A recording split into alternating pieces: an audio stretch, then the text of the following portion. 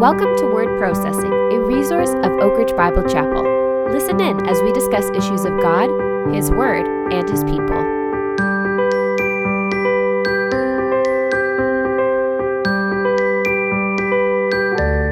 Hello everyone and welcome to another episode of Word Processing. My name is Josiah and I'm here with Andrew and we are pastors at Oak Ridge Bible Chapel in Oakville, Ontario.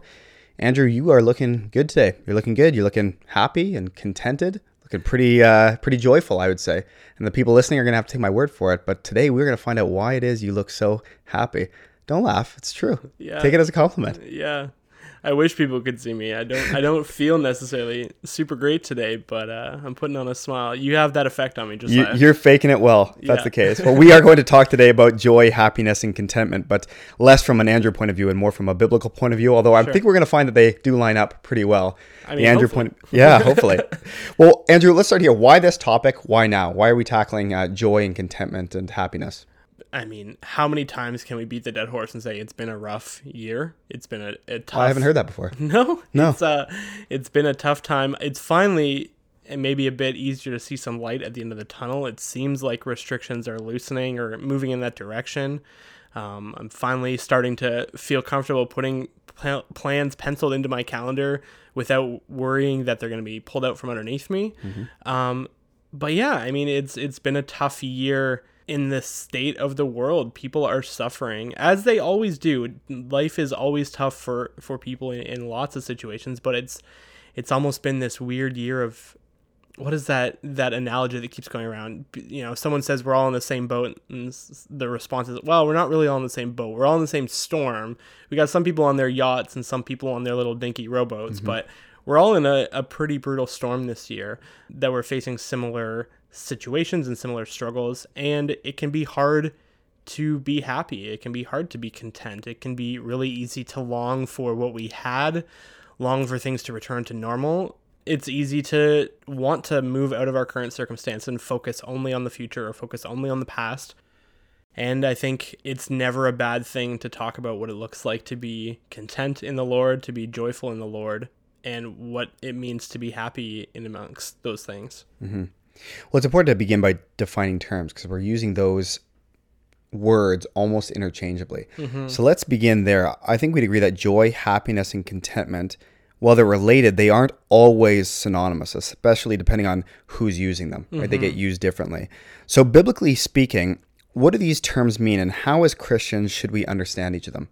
Mm-hmm. I think it's interesting because I think we sometimes really want to exacerbate the difference between joy and happiness. I know I've spent a lot of time in church hearing people say, you know, joy is from the Spirit and it supersedes all, whereas happiness is just an emotion. And then contentment's kind of somewhere in between where you don't even have to be joyful or happy. It's just being okay with things and where your life is.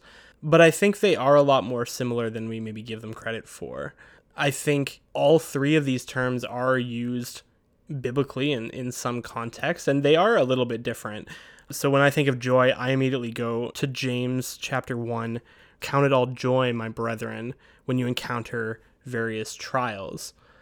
Thinking of that and the way that I think about happiness, the emotion of being, smile on the face, I don't expect that James is necessarily saying, have a smile on your face when you're suffering. Right.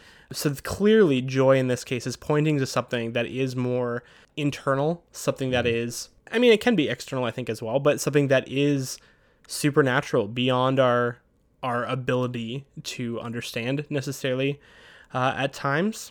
For happiness, one thing that I hadn't really noticed before, but you, I think, brought it up when we were going through the Beatitudes in Matthew, and talked about these passages of scripture that talk about, blessed is the one who does this, blessed are those who mourn, and how really in that case, that can be used almost interchangeably with the idea of happiness.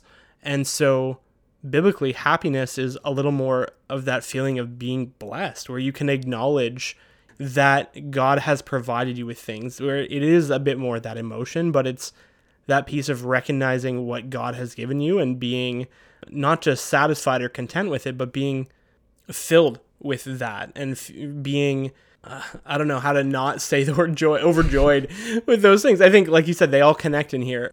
But yeah, it definitely has that more emotional sense, I think, along with it. And then contentment, I go to Philippians chapter 4. I think I've mentioned before, maybe on the podcast, that Philippians is one of my favorite books of the Bible. But Paul says in Philippians chapter 4, verse 11, "Not that I speak from want, for I have learned to be content in whatever circumstances I am. I know how to get along with humble means. I also know how to live in prosperity.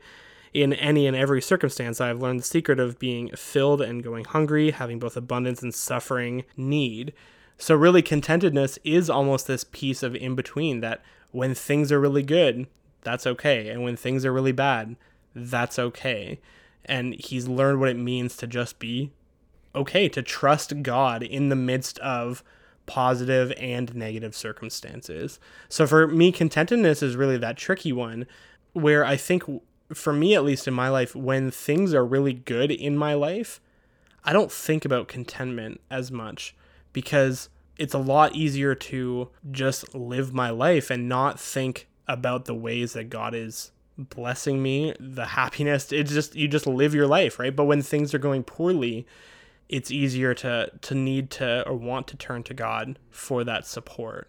And yet Paul here is saying, I've been content in prosperity and content when things are not prosperous. And so really just being satisfied with where you are, no matter the circumstances that God has placed you in, not always, striving for that next thing that you need to have, but just being okay.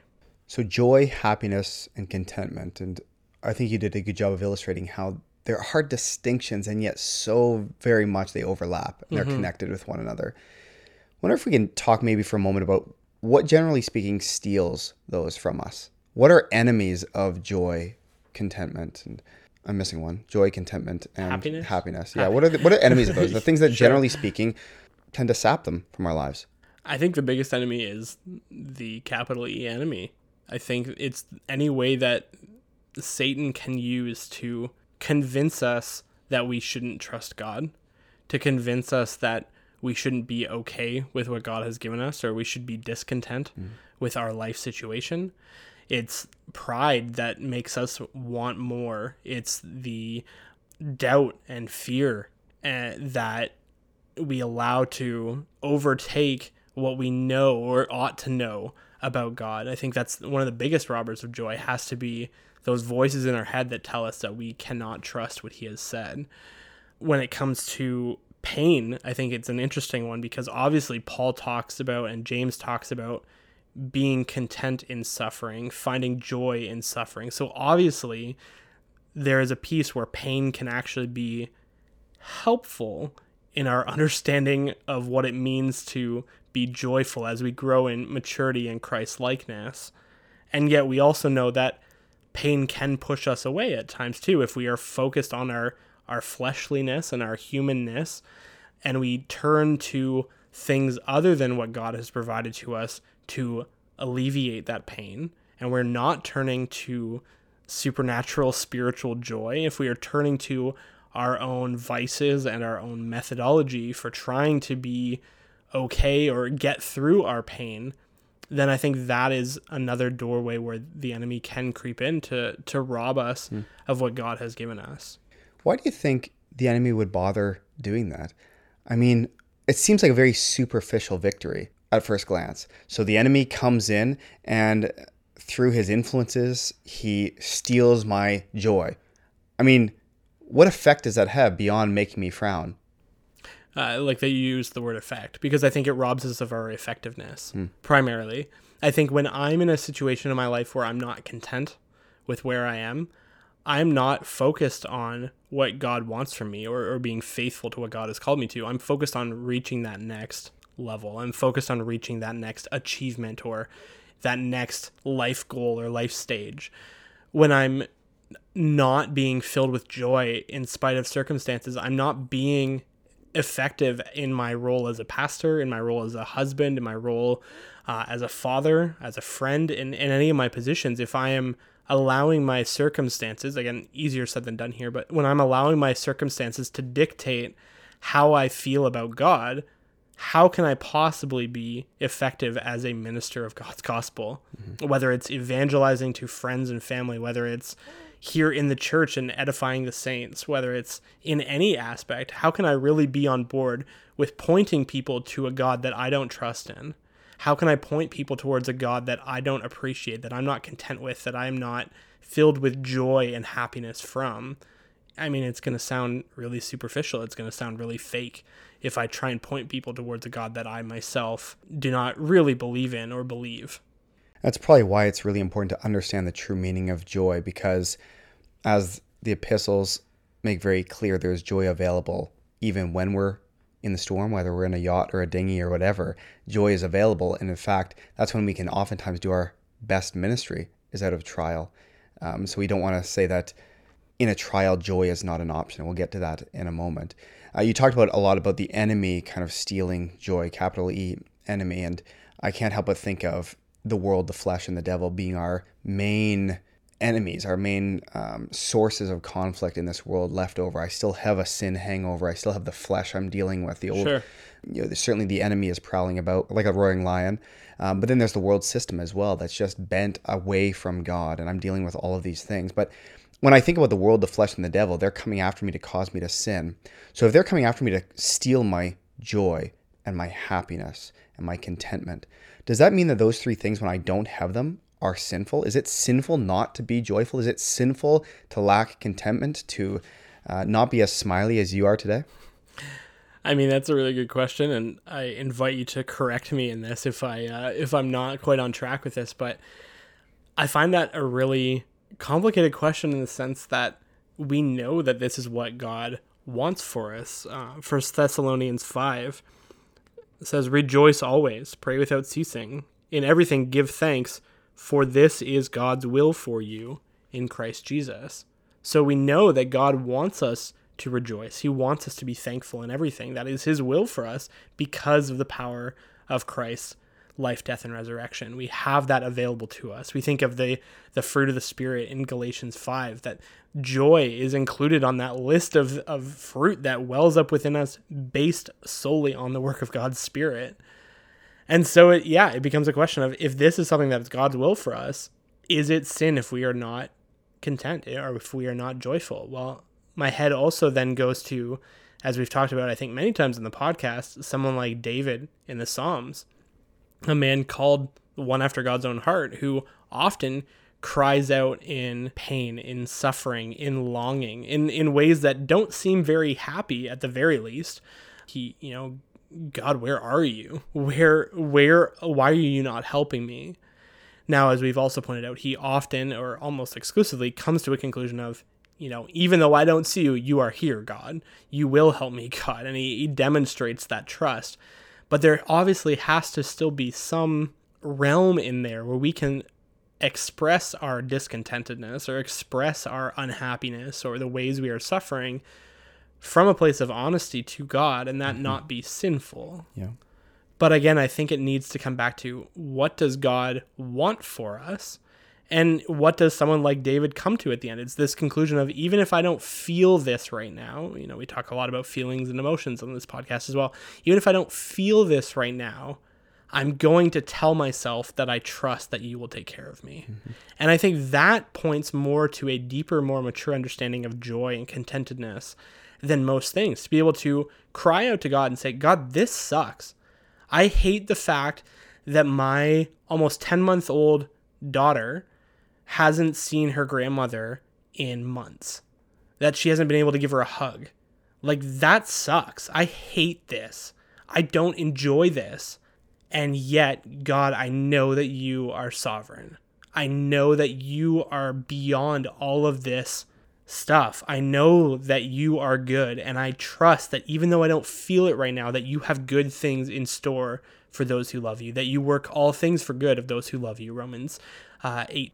Yeah, I think I like how you distinguish between certain circumstances that actually to put joy upon them would be disingenuous. Sure. But then as Christians, we're called to rejoice always. Again, I say rejoice.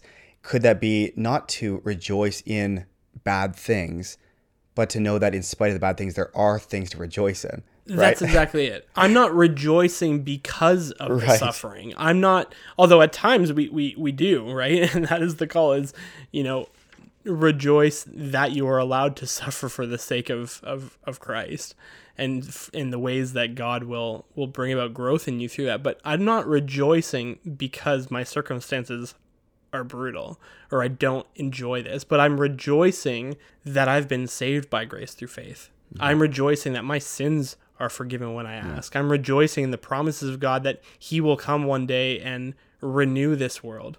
Mm-hmm. Those are the things that I can rejoice in the midst of the difficulty, not because of the difficulty. You can't talk about this issue without thinking about, or at least I can't, without thinking about Job. Everything was taken away from that guy. Sure. Talk about a storm. He didn't even have a dinghy. This guy is floating in the waves by himself, treading water, right? And people are telling him, curse God and die. Just get it over with. Give in to the agony. Give in to the lack of contentment, the lack of joy. Give in to it all. And the whole time he will not. And he will worship God in spite of his circumstances. And at one point he says, I know that my Redeemer lives, and one day I'll walk on this earth with him. And there's something he can hold on to that does give him joy. It's his North Star that he can hold on to even in spite of all the clouds and the rain and the storm. And yet I'm never given the impression in the book of Job that he's walking around with a big smile on his face constantly while he's covered in sores and his family is dying and his property is burning. No, that's only in the original manuscript. Sure. He's smiling about that, yeah. Yeah, my Hebrew, I still got to brush up on my Hebrew a bit, so. Well, is it safe to say then that a lack of joy or circumstances, so we're talking about it being sinful to lack joy or to lack contentment or to lack happiness. Is it safe to say that difficult circumstances leave the door open to sin, or sin can cause a lack of joy? Sin can rob a lack of joy or contentment. If we don't walk in obedience to the Lord, we leave the door open to a lack of contentment, a lack of blessing and happiness, and vice versa, that when we, like Job, or like many people who suffer, when we experience trials of various kinds, that can be a prompt to then stray into sin. A lack of contentment that's sinful. But in and of itself is not necessarily sinful. Would that be fair? Yeah, I think, again, it comes down to a discussion that you and I have had recently about the difference between sin and unwise actions. The idea that there are things that we can do that are maybe not the smartest, but unless God has called them sin, we should not call them sin. Mm-hmm. And so, yeah, I think when we are in situations of suffering or doubt or trial, we need to be aware. The wise thing to do is to be aware of how sin could creep into our life in that situation. Mm-hmm. And ultimately ask for God's strength, which is beyond our own, to continue to pursue and seek after his joy, contentment, mm-hmm. happiness, blessing, whatever term you want to use here, in the midst of circumstances that we maybe don't have our own strength to do that. Okay. That he would supersede our feelings and our emotions. Okay, let's turn to the $1 million question now. How do we pursue those things, Andrew? Shepherd us toward that. How do we pursue joy, contentment, happiness, and how do we pursue them in such a way that they transcend whatever circumstances we're dealing with in life? Mm-hmm. Well, I want to start by going back to that passage I said earlier in Philippians, because I think it's a good demonstration when Paul says, Philippians 4:11, I have learned to be content in whatever circumstance I'm in. Well, from that we can understand that it's a process. It is a learning process. I have learned to be content. He didn't say the moment I was met on the road to Damascus, I was content from then on. Right. Yep. But I have learned to be content. And we remember he's writing this letter from prison, right? I think that has to impact our understanding here, that he has taken over the many years of his life and his Christian journey. He has learned what it takes to be content. So clearly, part of pursuing contentment is learning. It's learning about God. It's learning why we can be content. It's learning those promises of God so that we can trust them even in the midst of our circumstances. And how do you learn without the trials to learn them in? Well, that's it. I had a friend once who kind of offhandedly made the statement of, we love living on the mountaintops and we don't love being in the valley, but nothing can grow on the mountaintops. Things don't grow on the tip of a mountain. Things grow in the valleys down below. And I think that applies here. I think it's, as we go through trials, as we go through suffering, that is how we can learn to be content. It's a process and we don't enjoy it. But I mean, it's the same as anything. You can have head knowledge about stuff. For instance, I like to ski. That's one of the few semi-athletic things that I can do at least passable at. I did not learn how to ski by reading the Wikipedia page on skiing and then just going to the top peak and strapping these pieces of wood onto my feet and going down the hill and immediately know how to ski just from reading, having that theory or head knowledge. But it takes practice. It takes time. You start out small, you fall a lot, you get hurt at times, but eventually you learn from your mistakes and you learn what it is to ski. I think the same is true when it comes to contentment. We can't just have the head knowledge and read about, okay, this is how to be content, but we pursue it. We take that time and that effort. We realize that because of the fallen world, we are going to be in circumstances that prime us and give us opportunity to learn how to be content. And so it's about looking at our circumstances that we're in and inviting God to work through them. Saying, not only do I believe, God, that you're good in the midst of the COVID pandemic, but I want to give you opportunities to grow me in this. Please help me see how I can learn to be more content because of the suffering I'm going through right now. Help me learn to be more joyful. Fill me, again, pursuing joy is a whole different thing when it comes to the idea that, as I said before, Galatians 5, this is a fruit of God's Spirit. Joy has that weird kind of supernatural piece we can't fully explain because it comes from God's Spirit himself. And so, again, inviting that opportunity of, God, would your Spirit work in me? Would your Spirit grow healthy, productive fruit in me in these circumstances so that I can recognize your blessings, I can recognize your provision, I can recognize all of the things that you give to me, and maybe that can help my emotions a little bit too. Maybe I can be a little more happy. Maybe I can have a little more contentedness in the midst of this. So you touched on a few things already, I think, but if I sat down with you right now and said, Andrew, I want to be 10% more happy this time next week. What are some practical things I can do between now and next week, this time next week, that I can experience more the contentment, the more the joy, the happiness, more than I do now? Mm-hmm.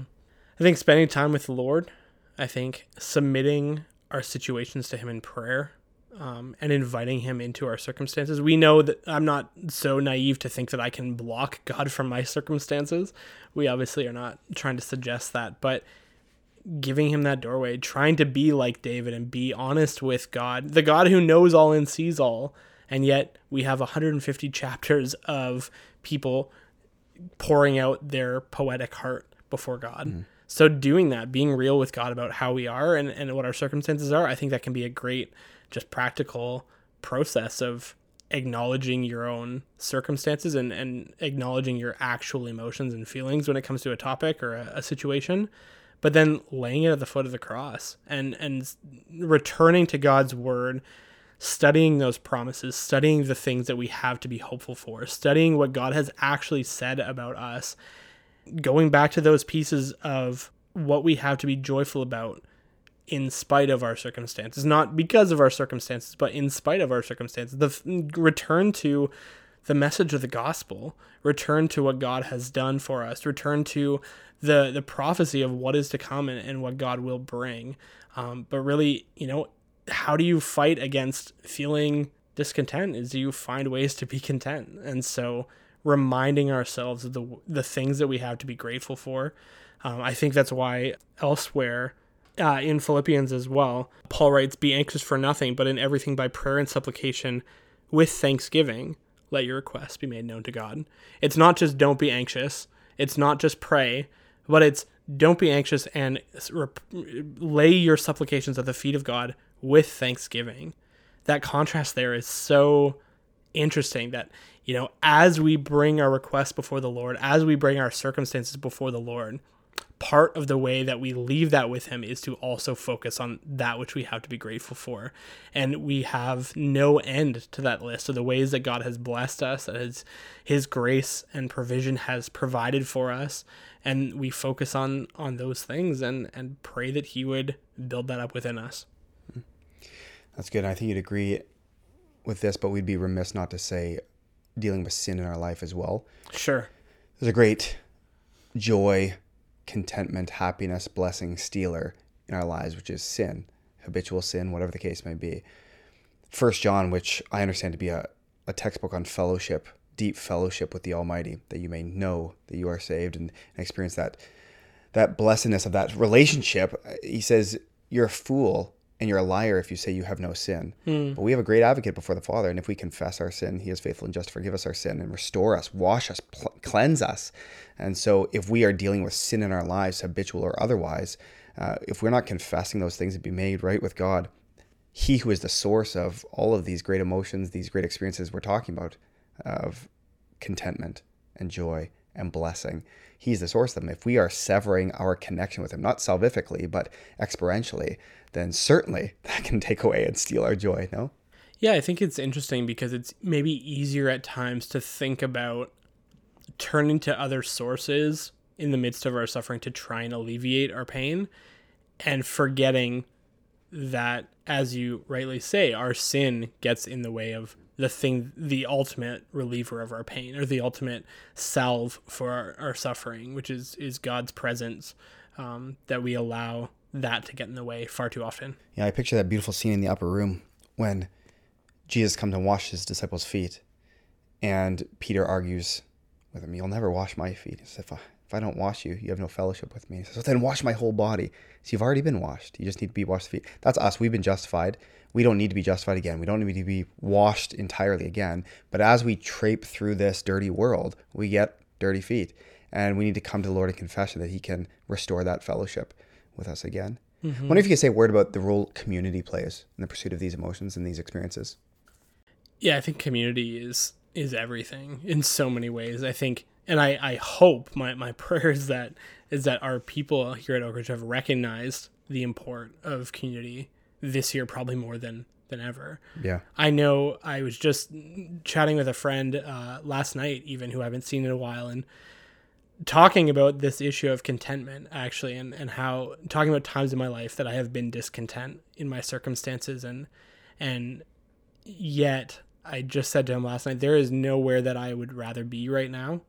And I have just seen so much care from our church family in this past year, the ways that people reach out to one another, reach out to us, support us, care for us.